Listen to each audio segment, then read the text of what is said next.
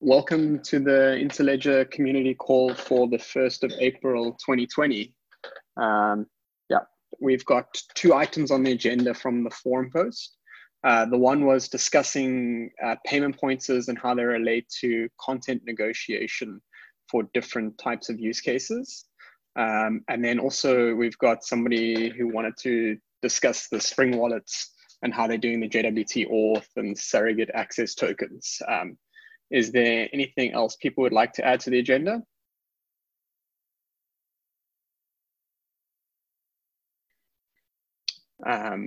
So the person that was wanting to discuss the wallet access stuff are they on the call right now?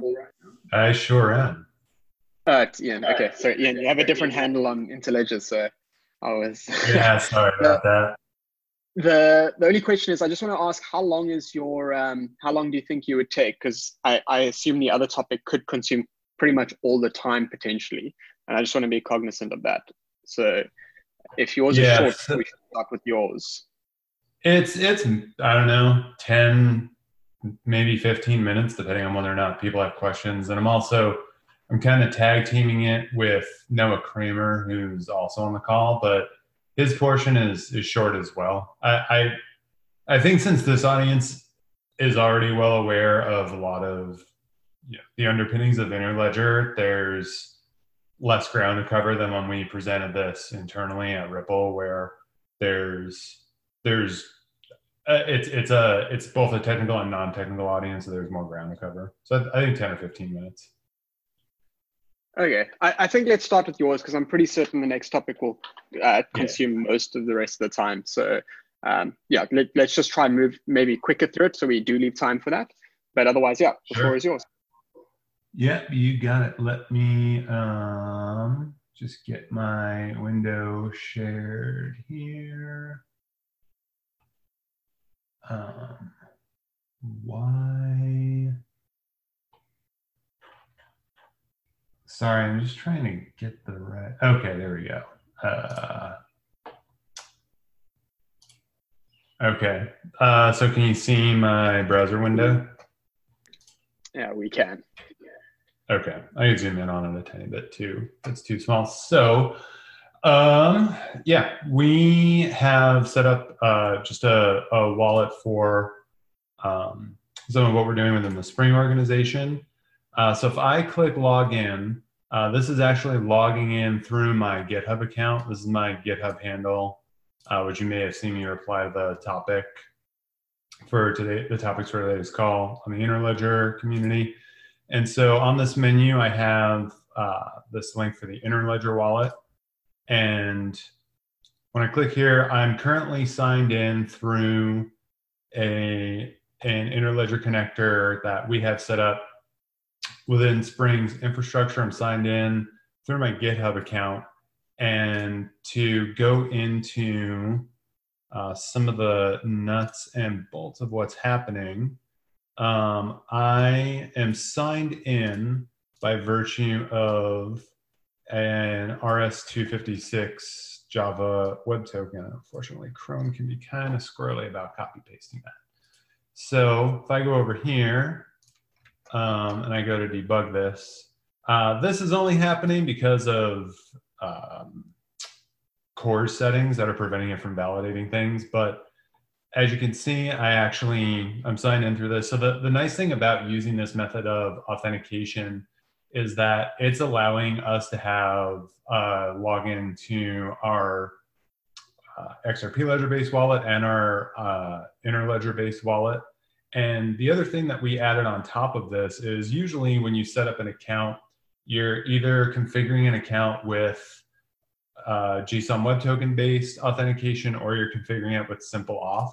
And we actually made a small extension to where on our wallet, you have this create a token button, and this will actually give you an access token that acts as a surrogate form of authentication.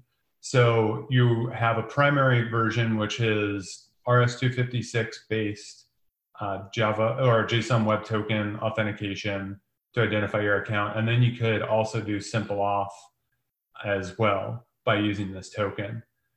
So Okay, now that I've shown that, I'm going to hand it over to Noah just to demo using that access token that's created through this wallet with an SDK.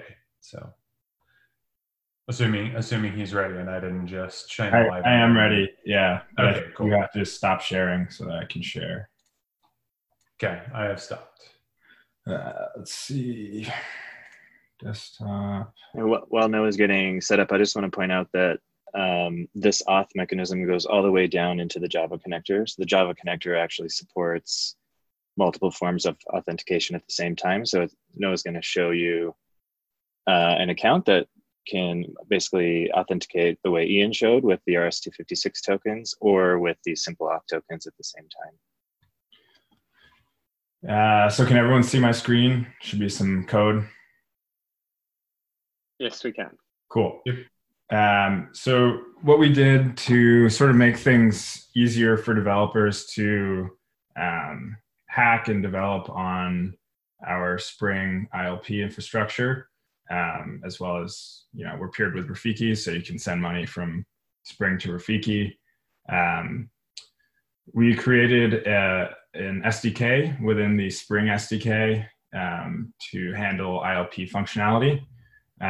What we realized as we were going to different hackathons is that people were really interested in developing on ILP, but they were just sort of confused about how to use it, and it was much easier to just use the existing SDK over XRP.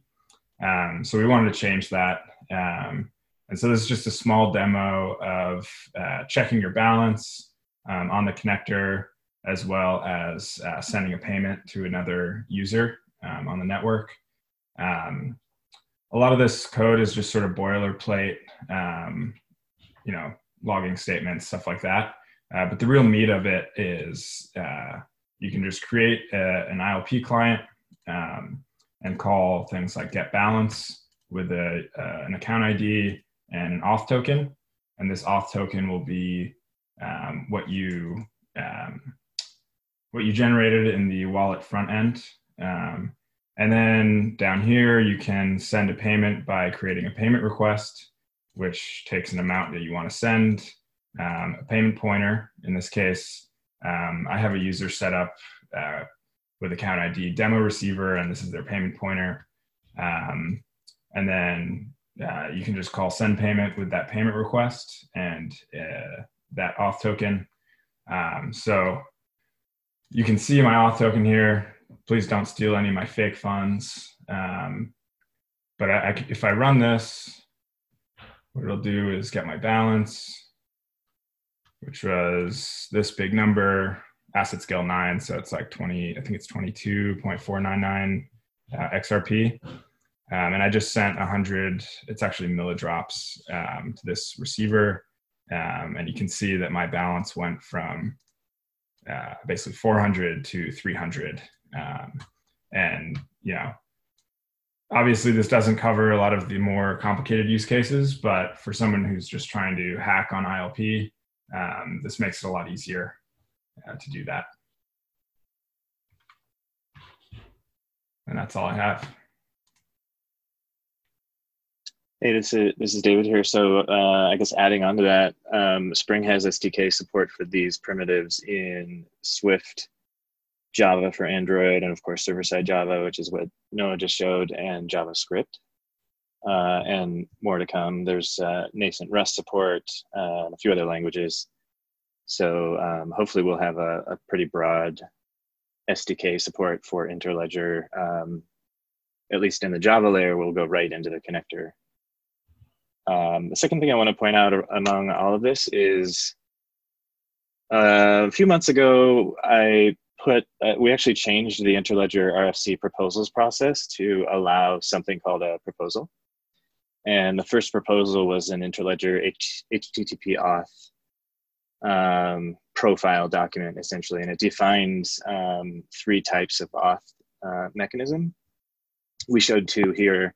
One is simple tokens, which is like kind of the common way that we auth in the ILP community.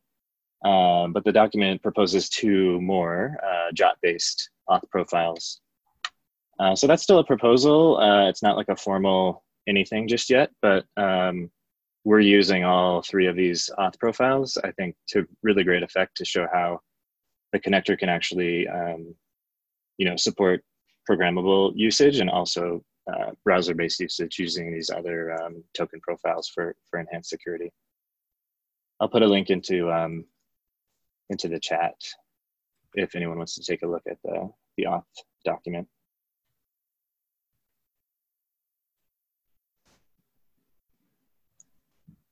Thanks. That's really cool to see some of this like permeating to other languages. Does anybody have any questions?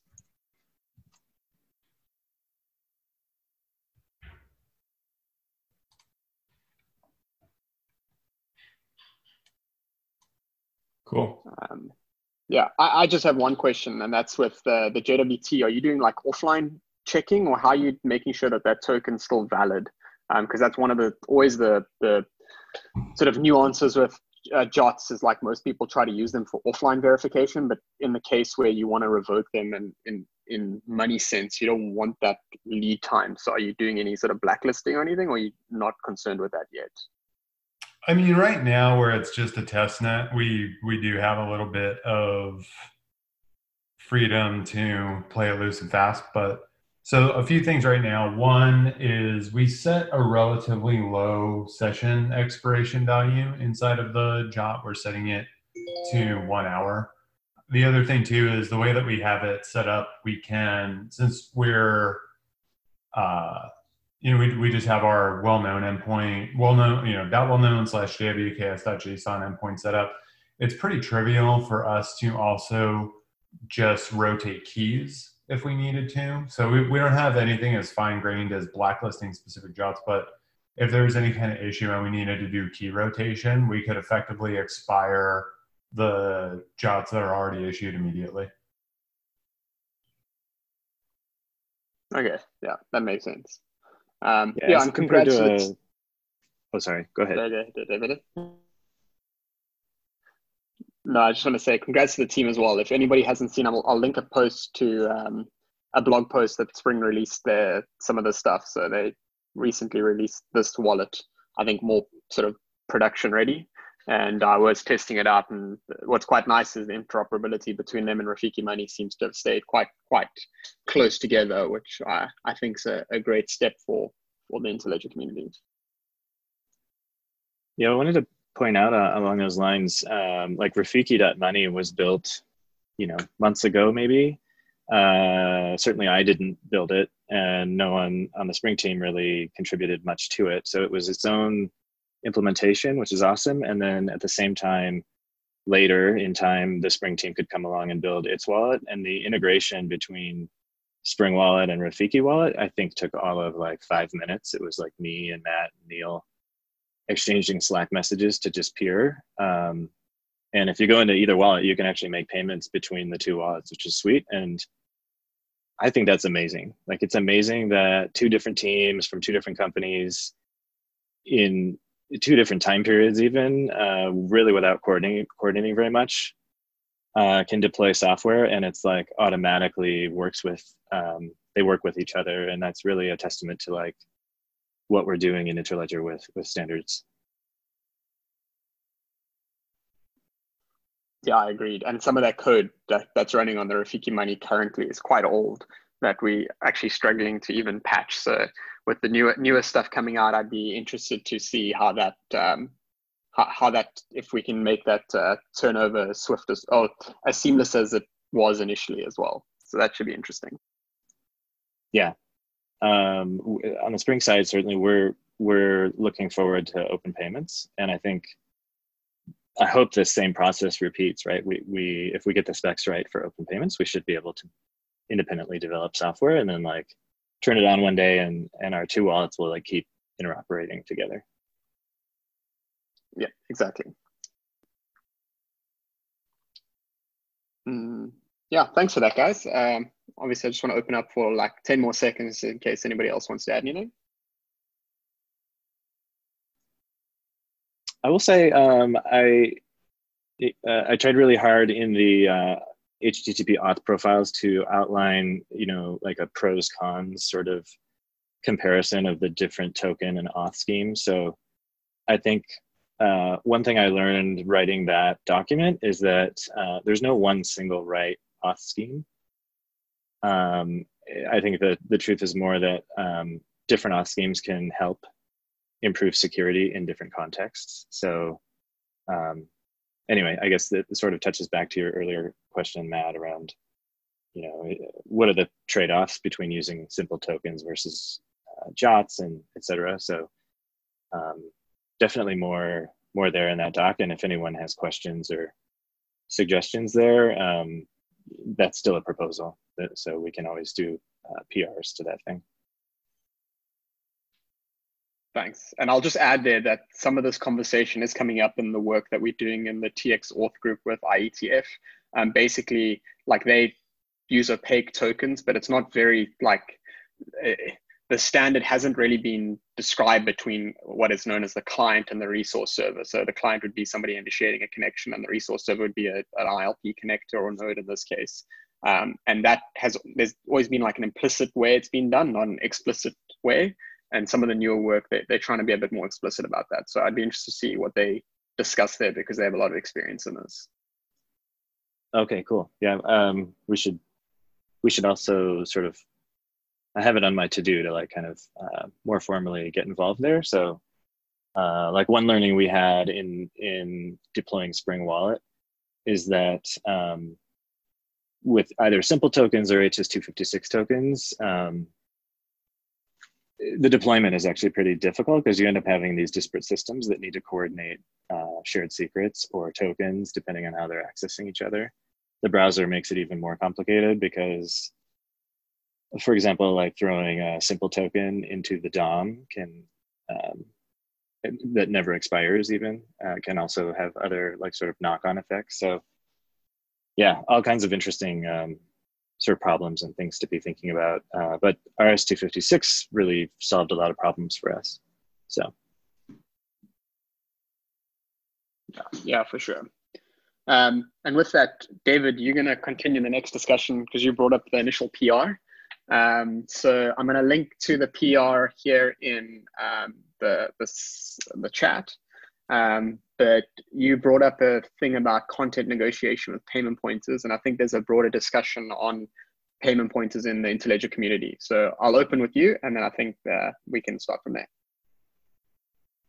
Yeah, that sounds great. So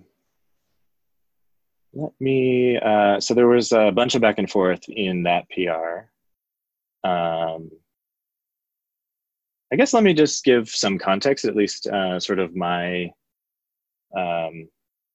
like why I opened the PR and then why I ultimately closed it. And then I'll talk to some of the like questions I still have, which are kind of at the bottom of that conversation thread in issue 4. And then we could kind of take it from there. But yeah, like I think ultimately like the payment pointers spec is amazing. It defines, in my view, this thing that is like, we all conceived of it as an interledger identifier, for lack of a better term. And maybe that's not how we all conceived of it, but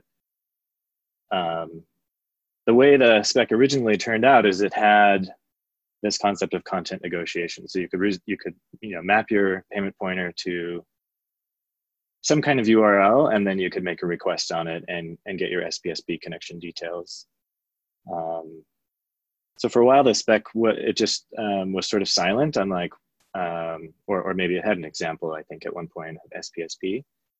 But as written at that time, it was pretty neat and innovative, I thought, because you could hit those endpoints with other accept headers and do all kinds of things with a payment pointer, which to me was cool. Like it definitely had use in ILP, but it could have any kind of use for anything, which to me felt like a really good spec. It was simple enough to just not necessarily preclude any particular kind of use case. I think that has become maybe controversial, and we should definitely talk more as a community about that. I guess I closed my PR because I proposed the PR and then I went back and reread the RFC, at least in the Interledger repo. And I realized that we didn't necessarily need to spec out any new MIME types for those endpoints. Like there's, as it stood, there wasn't really any change that needed to happen to support other use cases, which to me is like a great indicator of an awesome protocol as spec'd. So I closed it kind of thinking nothing more needed here. But I think my interpretation maybe, or like maybe I saw payment pointers a little bit differently than people in the community. And so, you know, there's a very long discussion thread about what payment pointers are for and what they should not be for, maybe. So I guess I'll leave it there. I definitely want to make this like a group conversation. I suppose I'll end with, or end for now with my preference around payment pointers is we leave it as is, kind of as spec'd in the RFC's repo, and maybe we just don't care what people do with them. We'll obviously use them for Interledger, and if other people find other use cases to build on top of that spec, we personally, I don't feel like we should be threatened by those. So I'm not sure. There's one world where we don't need to debate what people do outside of Interledger community. But agree that I can kind of see where that can be controversial. So I'll stop there and happy to hear other thoughts. Well, I think one comment I wanted to make is somebody asked me recently, you know, if we didn't want this use case of using payment pointers outside the context of ILP, then how come payment pointers have content negotiation at all? Like, isn't that a feature that sort of implies that that's how they were meant to be used? And I can't speak for anyone else and what was going on in anyone else's head, but you know, this is Stefan. So for me personally, the reason I was in favor of putting in the content negotiation was meant to be a mechanism similar to how it works in TLS, where, you know, if we need to upgrade something, in the case of Interledger, I was envisioning things like compliance protocols or something like that. There would be a mechanism so that you could roll out a new protocol while the old one was still supported, and it would sort of automatically figure out which version is the highest version that both sides support. And so that way you'd be able to kind of seamlessly transition from, like, you know, SPSP version 4 to some future SPSP version 5 or open payments or something like that. I think from my vantage point, at least, it's really important that the user experience of using a payment pointer is one where it sort of just works, the trademark, you know, like it just works. And the problem I have with using payment pointers in different contexts is, like, from a user's perspective, it removes information, which is I no longer know that when I see a payment pointer, I can use that in my ILP wallet. You know, it's no longer a safe assumption.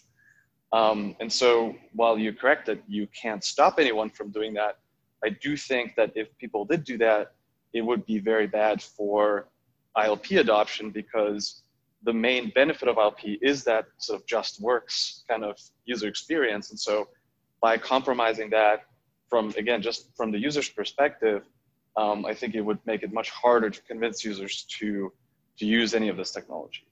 Because, you know, it's just there isn't that strong positive user experience of brand association there.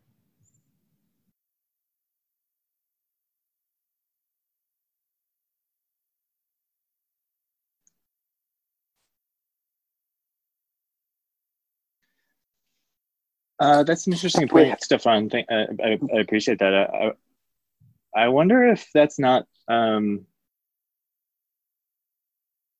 where I'm going with that is I wonder if the real, like, sort of gateway to Interledger adoption isn't necessarily that part of the user experience. And what I mean by that is, if we imagine a world where there are millions of users with Interledger accounts, it seems like they're going to need to be onboarded through wallets, and those wallets will control that user experience, right? So I guess maybe the one thing I would push back on in terms of what would either inhibit or enhance Interledger adoption, it seems like it's going to be the UX of all the wallets that eventually deploy Interledger. And I'm not sure that the prime use case that those wallets it's good that it's going to hinge on is going to be like you type in an identifier and it says payment did or didn't work, because that's going to exist in both worlds. Like you could imagine a world where Interledger is the only network in town and a bunch of wallets have deployed it, but it's pretty likely that like not every Interledger subnetwork is going to route to every other Interledger subnetwork. And so it's likely we're still going to see that UX problem, even if Interledger is the only protocol that uses payment pointers.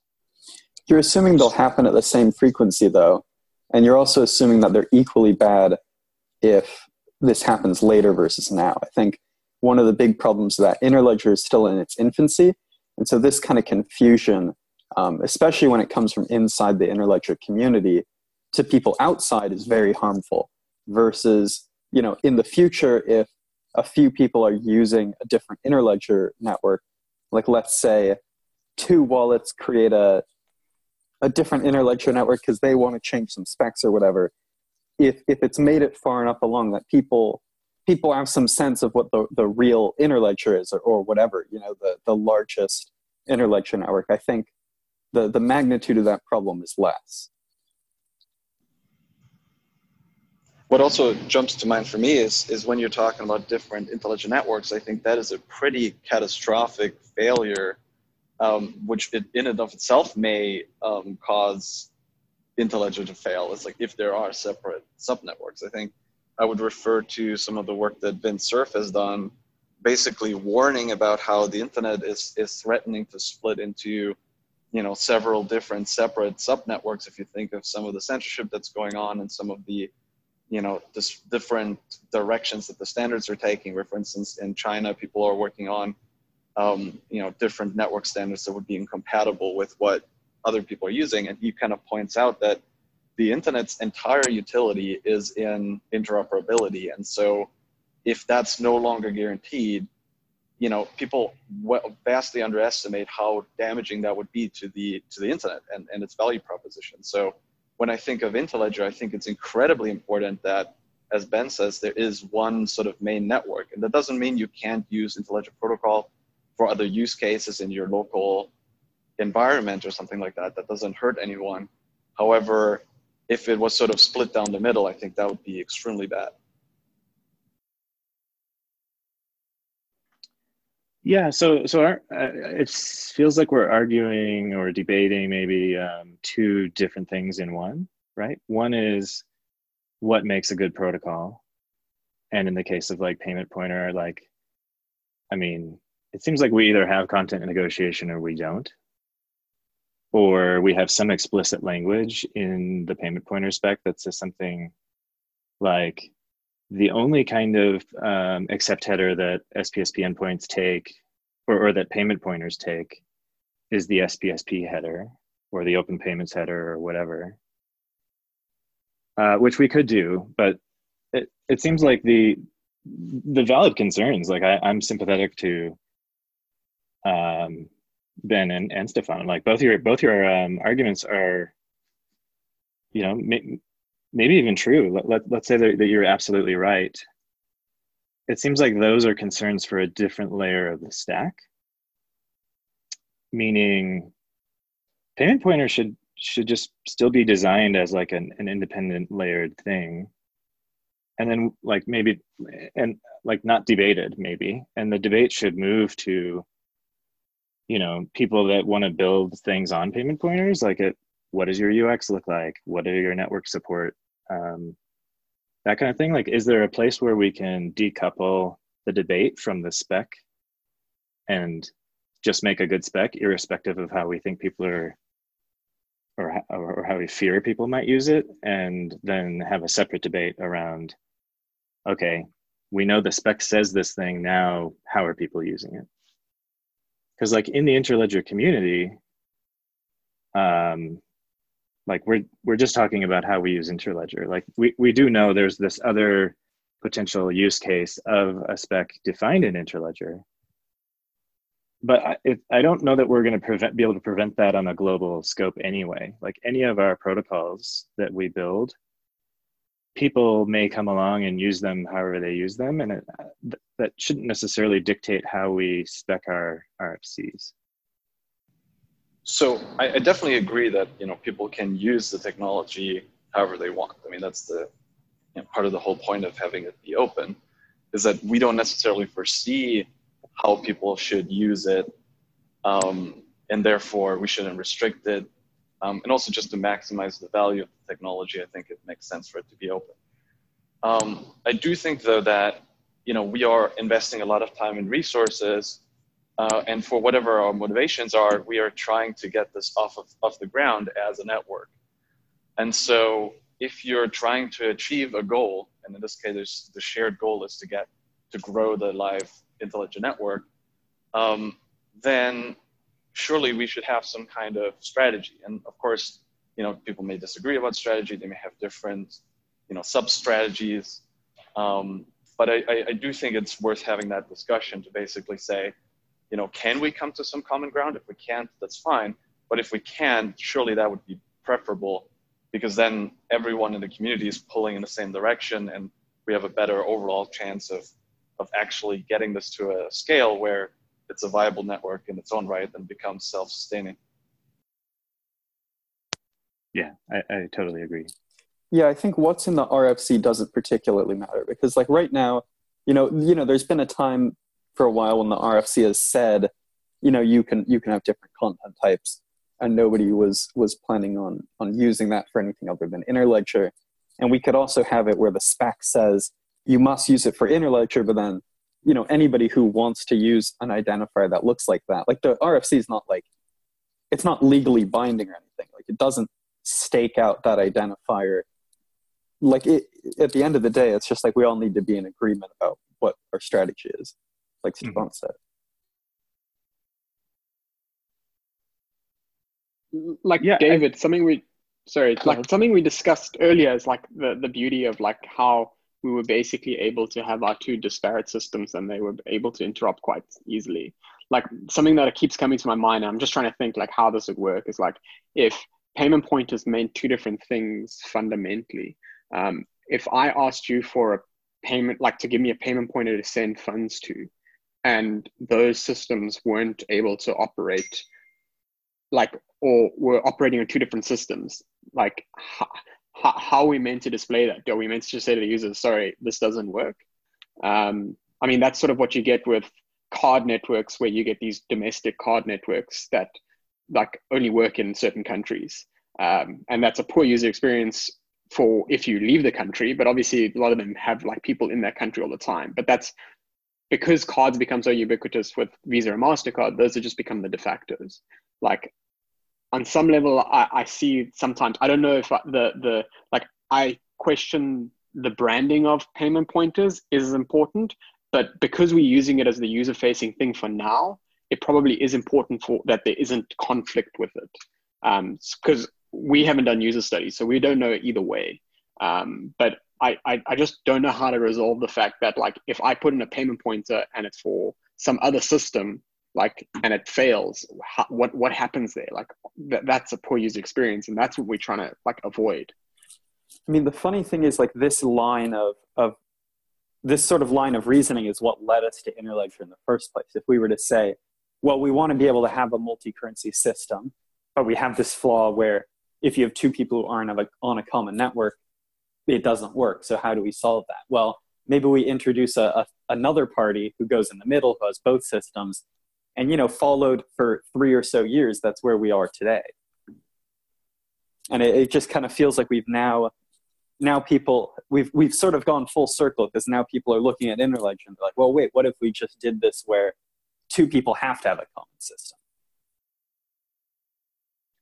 So I think there's like two ways to look at Interledger, and I think for 3+ years, I looked at it as it's going to be this new network that everyone can join, and there will never be, like kind of the way you just described it, Ben. Like it doesn't make sense that there would be different account holders, like Alice and Bob. If they're on the Interledger, they should be able to route to each other. If that's true, then everything about the UX and the user experience and the brand is valid, and I would sort of take that side of the argument. But like 3+ years later of hoping and wishing that somebody would run like a very open mainnet connector. I realize we have mainnet connectors, but they're not open. I can't go sign up and make Interledger payments broadly. It's a small network right now, which is good, but that's not the ultimate vision of Interledger. The ultimate vision of Interledger is we want, let's say, everyone in the United States to be making payments on Interledger. And what I've come to is that if we take it from a top-down approach where we start with, we want this huge global interoperable network, I think that might be a mistake, and here's why. If you look at even the internet, right? The internet is one big open protocol, and we have like kind of a Western and an Eastern internet at this point, right? We have an internet in China, and now we have an internet in Russia, and an internet in the US. And for all intents and purposes, they may use the same protocols, but they don't perfectly interoperate. And that's a human problem. And I think whether we like it or not, we're going to have that human problem with Interledger. Like it's just probably a fact of reality that if the entire world rolled out Interledger protocol, the human networks are gonna segment. The Chinese may not allow their Interledger payments to go to the US on grounds of currency control because their currency is fundamentally a different beast than the US dollar. And so I've flipped my approach to how do we make Interledger succeed, which is not let's start with a worldwide network, but actually let's start with small disparate networks, because that's actually what we see happening anyway. And it's also a fallout of regulation. So for example, like there is a mainnet network, but to get on it, you need certain things. You need licenses, you need, there's legal agreements and whatever. Like you could imagine another Interledger network, a subnetwork, spinning up with 10 companies. And it might take some time to actually be able to route that network to the network that Coil runs on right now, for example. And I feel like we've all said that's the end of the world or that's horrible, but like that's actually the internet. The internet did not start with one global network. It started with small networks that eventually peered with each other. And I think if we take that approach to Interledger, using payment pointers for like multi-use actually helps in that regard instead of hurting. If we were to say there's multiple small Interledger networks, that's one thing. I think what we're talking about though is like actually having multiple competing standards using the same identifier, which is a different scenario. But I don't know, I just can't help but hear through that argument, like there will be problems in the future, so let's introduce problems of the same class now. It's like there's, like I agree with you that this is a challenge we'll have to overcome in the future, but I just don't, and of course we've had different experiences working on Interledger, and so I'm sure that's colored like what we think the best approach is, but the fact that fragmentation on the network is possible in the future, I don't see that as like we should give up trying to make a network that is one global network. I see that as like we need to be trying harder. We need to make sure that future doesn't come to pass. I would also say that it's not that we've started by creating like one live network. We actually started by a little bit more like what you're describing, which is like having several people using Interledger for their use cases, right? Like we've had Ripple using it for Xcurrent. We've had the Gates Foundation using it for Mojaloop. We've had Brig using it for their stuff. And what we realized was that, well, if they're not connected, there's nothing stopping people from making modifications to the standard, right? And so, you know, Ripple customized their version of Interledger, and Gates customized their version of Interledger. And now you couldn't just flip a switch and connect them anymore. And I think that's actually what led us to the only way to get a true global interoperable network is to have there be a single instance that people that it grows and then people onboard. And I would say when you're talking about the history of the internet, I think the way you're characterizing it is a bit misleading, because the networks that existed pre-internet, they're more like the payment networks that we have today, which are like,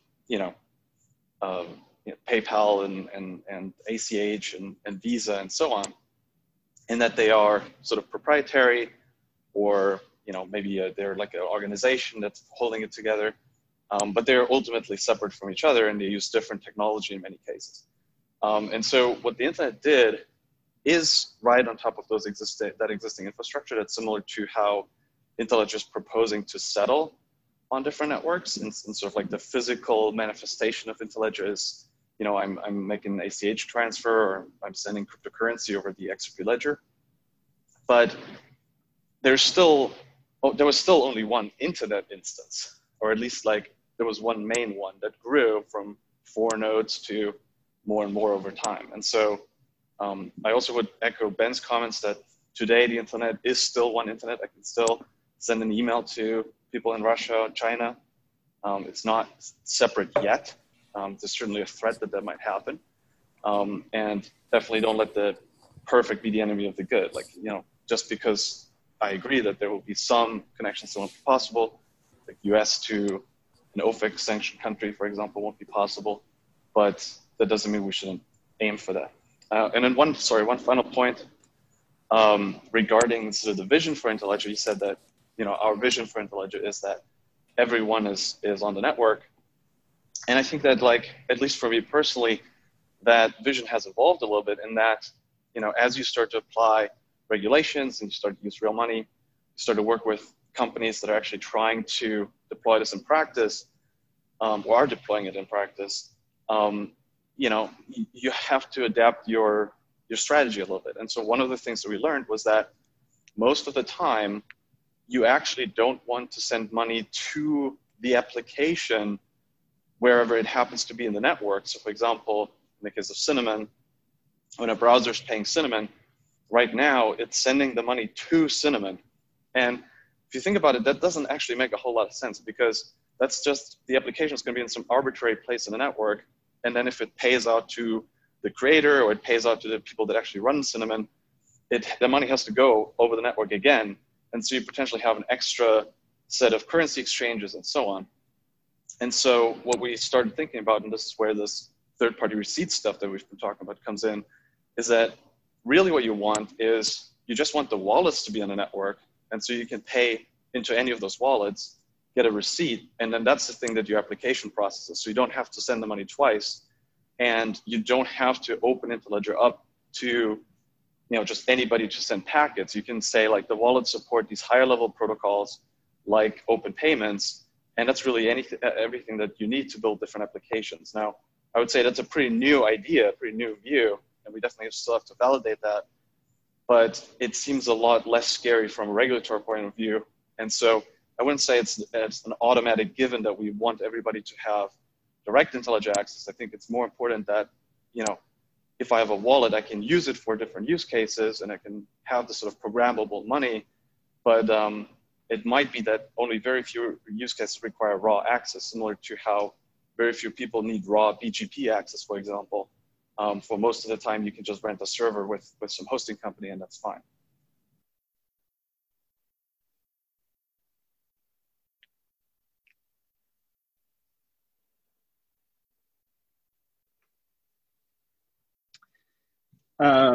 Yeah, these are all great points. Like, it strikes me as maybe, I'll speak for myself. I kind of feel like the non-Interledger usage is benign.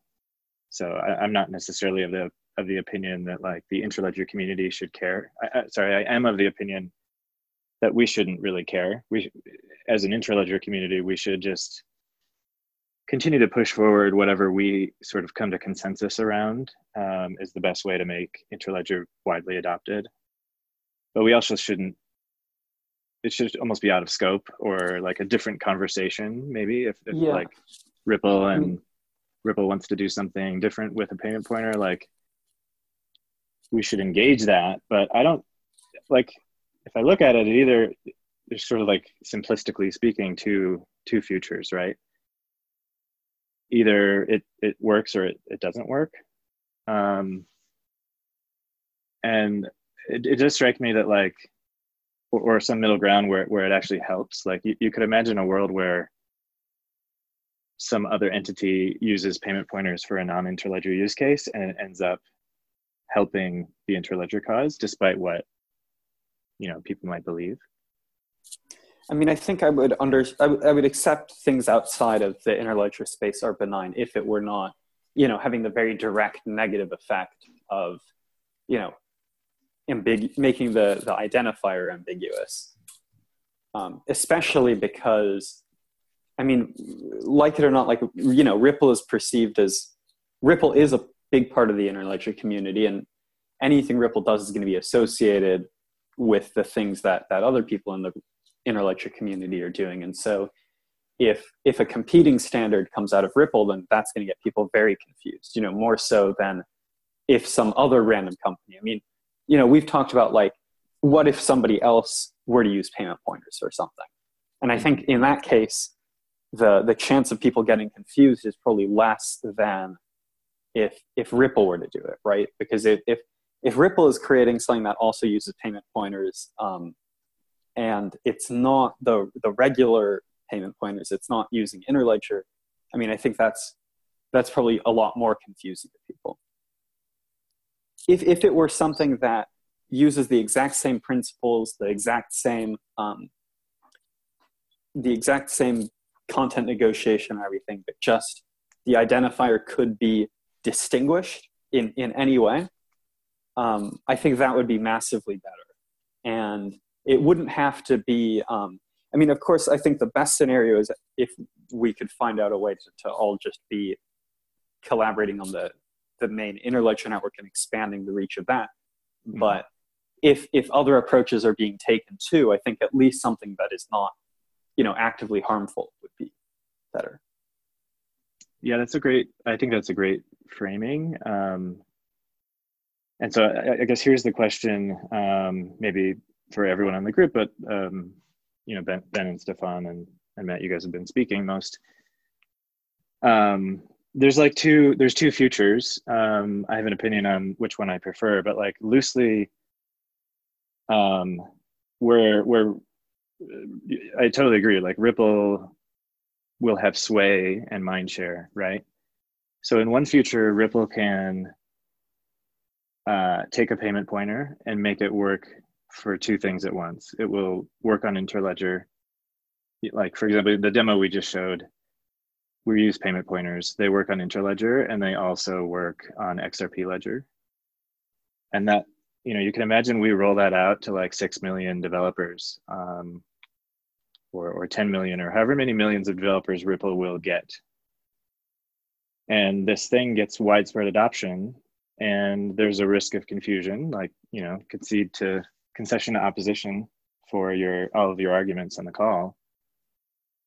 I look at that reality and I think that's good for Interledger, because that's like 6 or 10 million more developers on Interledger and this other thing.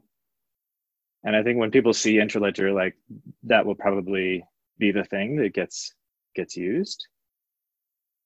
The alternative is Ripple, like what I hear you guys proposing is that Ripple should use some other scheme, maybe pay-to or some other completely different identifier. Yeah, I mean, the problem I foresee... We roll that out to 10 million people, and now 10 million people have a pay-to scheme. And how many people have payment pointers? Like, well, I think in that scenario, it works against Interledger. I don't think so, because if pay-to becomes really popular and all these pay-to wallets support Interledger, we could just switch over. If it's actually true that like the current adoption of Interledger is insignificant, then switching over shouldn't be a problem. But if it is, then Pay2 is not compatible. Why not? I mean, surely it's just another content type.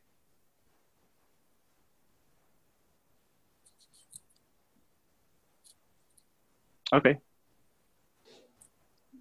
I want to kind of describe, or maybe try to explain why, at least I personally get so emotional about this. It's like, we are using Interledger for real now. We're no longer talking about in theory. We have now thousands of customers. We have hundreds of websites that have put payment pointers on their site.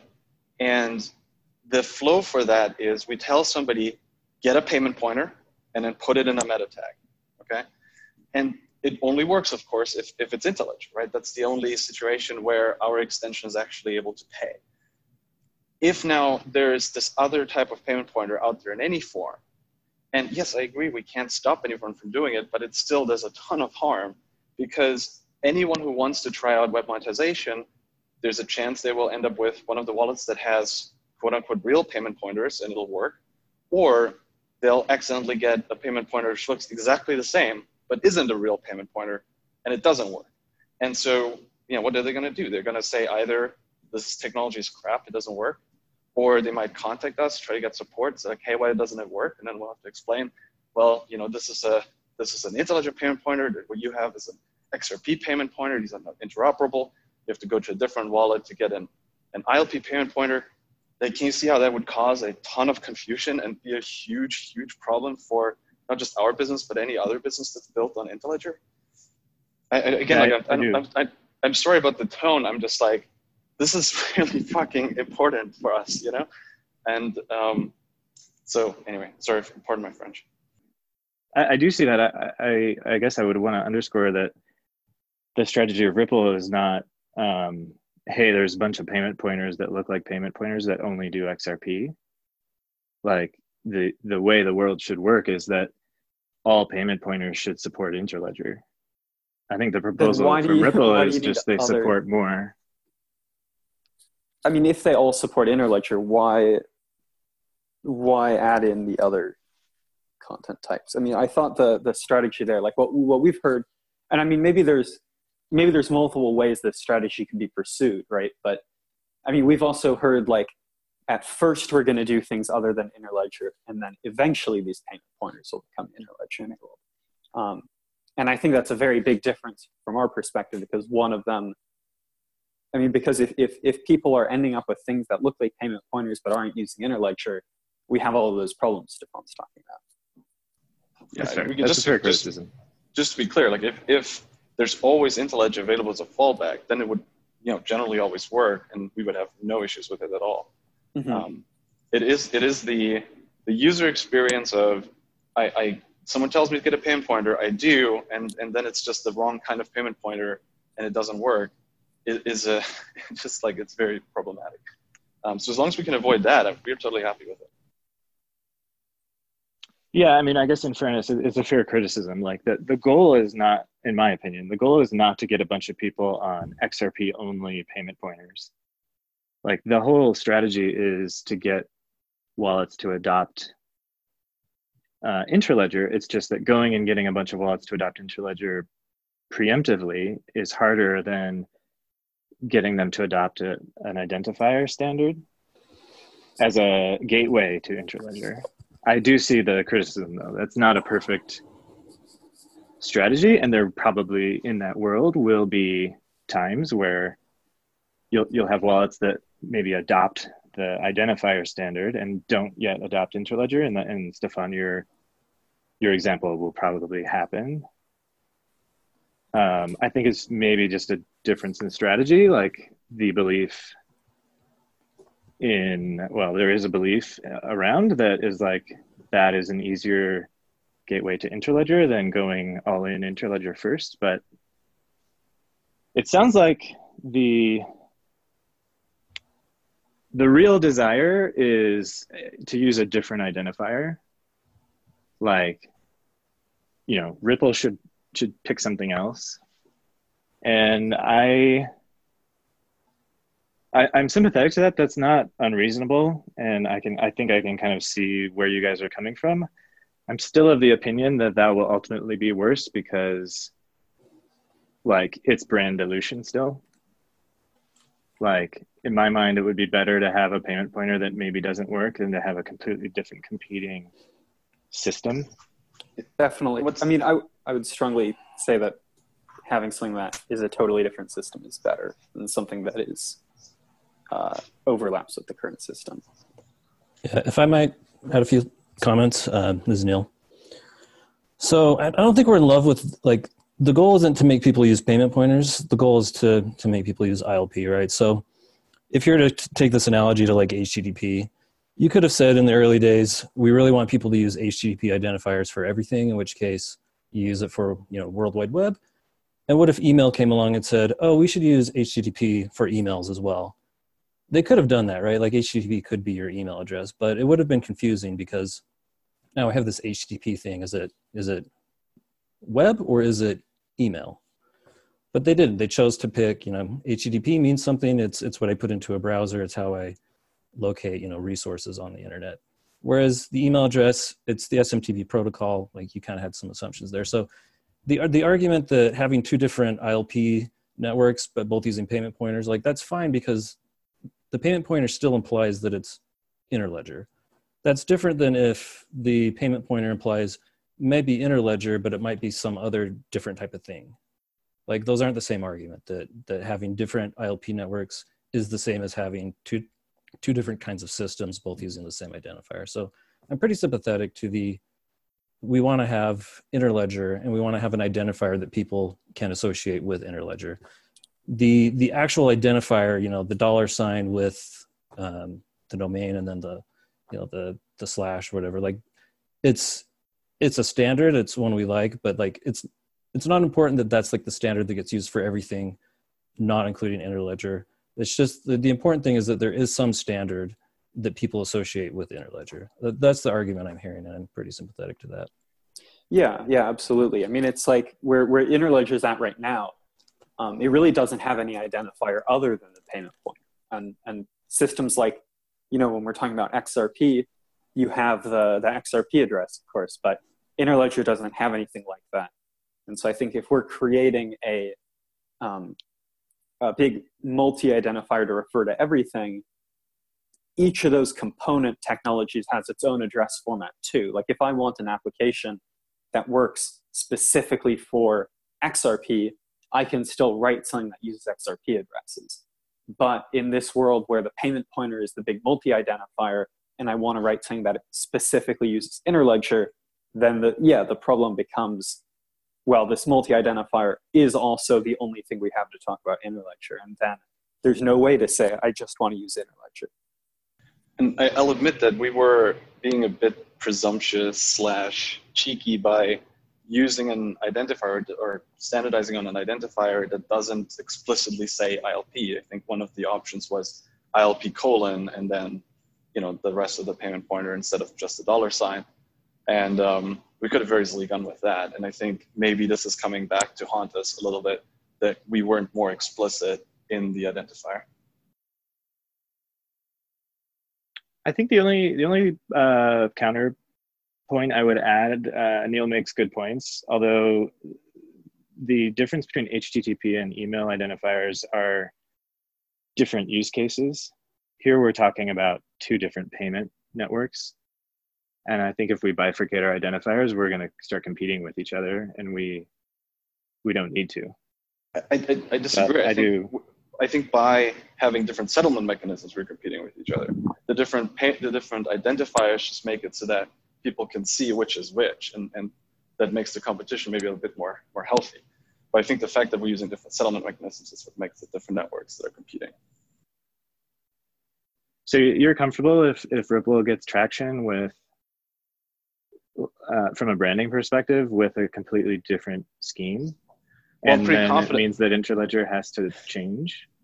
No, I'm pretty confident that it won't. It's just that I think that if they use the same identifier, then even though they don't get traction, they'll still cause a lot of confusion. Well, if they don't get traction, then this is a non-issue, right? Like the Well, thing we're trying to guard against is that they do get traction. We're already getting emails from Walt saying like, hey, Ripple reached out saying that there's this new ILP payment pointer thing. What, like, you know, is this you guys putting them up to it? Like, we're like, no. Like, people are already thinking that this is ILP. You know, this pay ID thing is ILP. It's very difficult for somebody who's not on this call, who's not involved in the community day to day, to tease those nuances apart. And so, you know, it's just confusion that we're worried about. Yeah. And so if you avoid the confusion, you know, like I said, you know, we realize it's a big world out there. You know, there's lots of different opinions and strategies, and everyone should be free to do whatever they want. And again, like, we can't stop anyone from doing something that is confusing and that is more likely to be confused with ILP. But to the extent that we have a shared goal, which is to ultimately make ILP successful, it feels like we should be able to reach some kind of agreement to avoid that measure of confusion. And I do think, like, if Pay2 is success, or, you know, Pay ID or Pay2 or whatever we make this new identifier, if that's successful and it ends up in a world where this thing just always ends up resolving the interledger because, you know, all of these people have gone through the integration to fully upgrade to that, then yeah, I think that's a pretty good situation too, because, I mean, maybe there's not even an upgrade that needs to happen. Maybe there is a world where, like, you know, you still have the payment pointer to talk specifically about interledger, but for 99% of the time, the Pay ID means interledger anyway, and so that's a fine identifier to use too. That's true. Gentlemen, I'll just remind you, we have gone at 5 minutes over, so if you got any closing things, I would ask you to do it now. I suppose this aside, I did have one process question. Like, we have an RFC for payment pointers on Interledger's GitHub, and Adrian has a great website. I think it's Adrian. Also, I think at this point with the Open Payments Works slightly different language. I guess question for the group is, like, what is payment pointers? Is that an Interledger spec? Or is it just this thing that is sort of divorced from the Interledger community and lives at paymentpointers.org?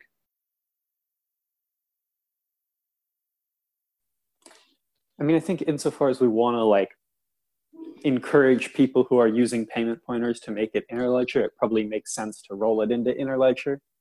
I mean, I think the best way to go forward would probably just be, like, let's clarify payment pointers are the interledger identifier, and then all the ideas from payment pointers that you like as a way to make a sort of meta payment identifier, that could then be, you know, easily ported into a new standard, something that can be tailored specifically to the sort of Pay ID use case.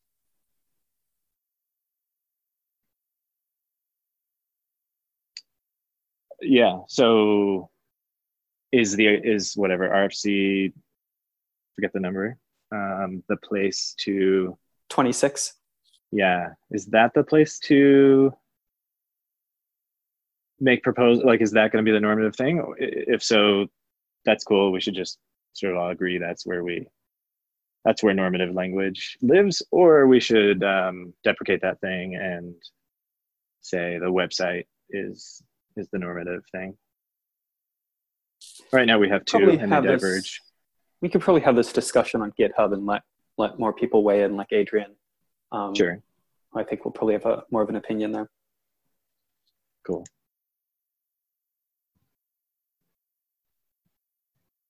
Okay. Thank you, everybody. I think that was a lively discussion. I hope everybody's, there's a lot of people on lockdown, so everybody just stay sane. And if you need help, I'll just mention that everybody's there to be reached out to, me included. If you just want to chat, just ping me on the Interledger form and we can set up a Zoom session. Just everybody just keep your mental health good and yeah, keep productive. Thank you, everybody. Enjoy the rest. I just want to briefly say, just to you know, as a closing remark, like, you know, even if things get a little bit emotional or heated, I think it's worth saying that we're all on Team IntelliJer, so nothing has changed about that. And especially for any third parties listening to that as well, it's like, we are all people that know each other. We've worked together for a long time, so this is all in good spirits.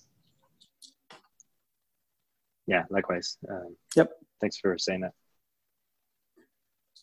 All right, thanks, E. Thanks everyone. Thanks. Next call in 2 weeks' time. That will be the 15th of April. Cheers, everybody.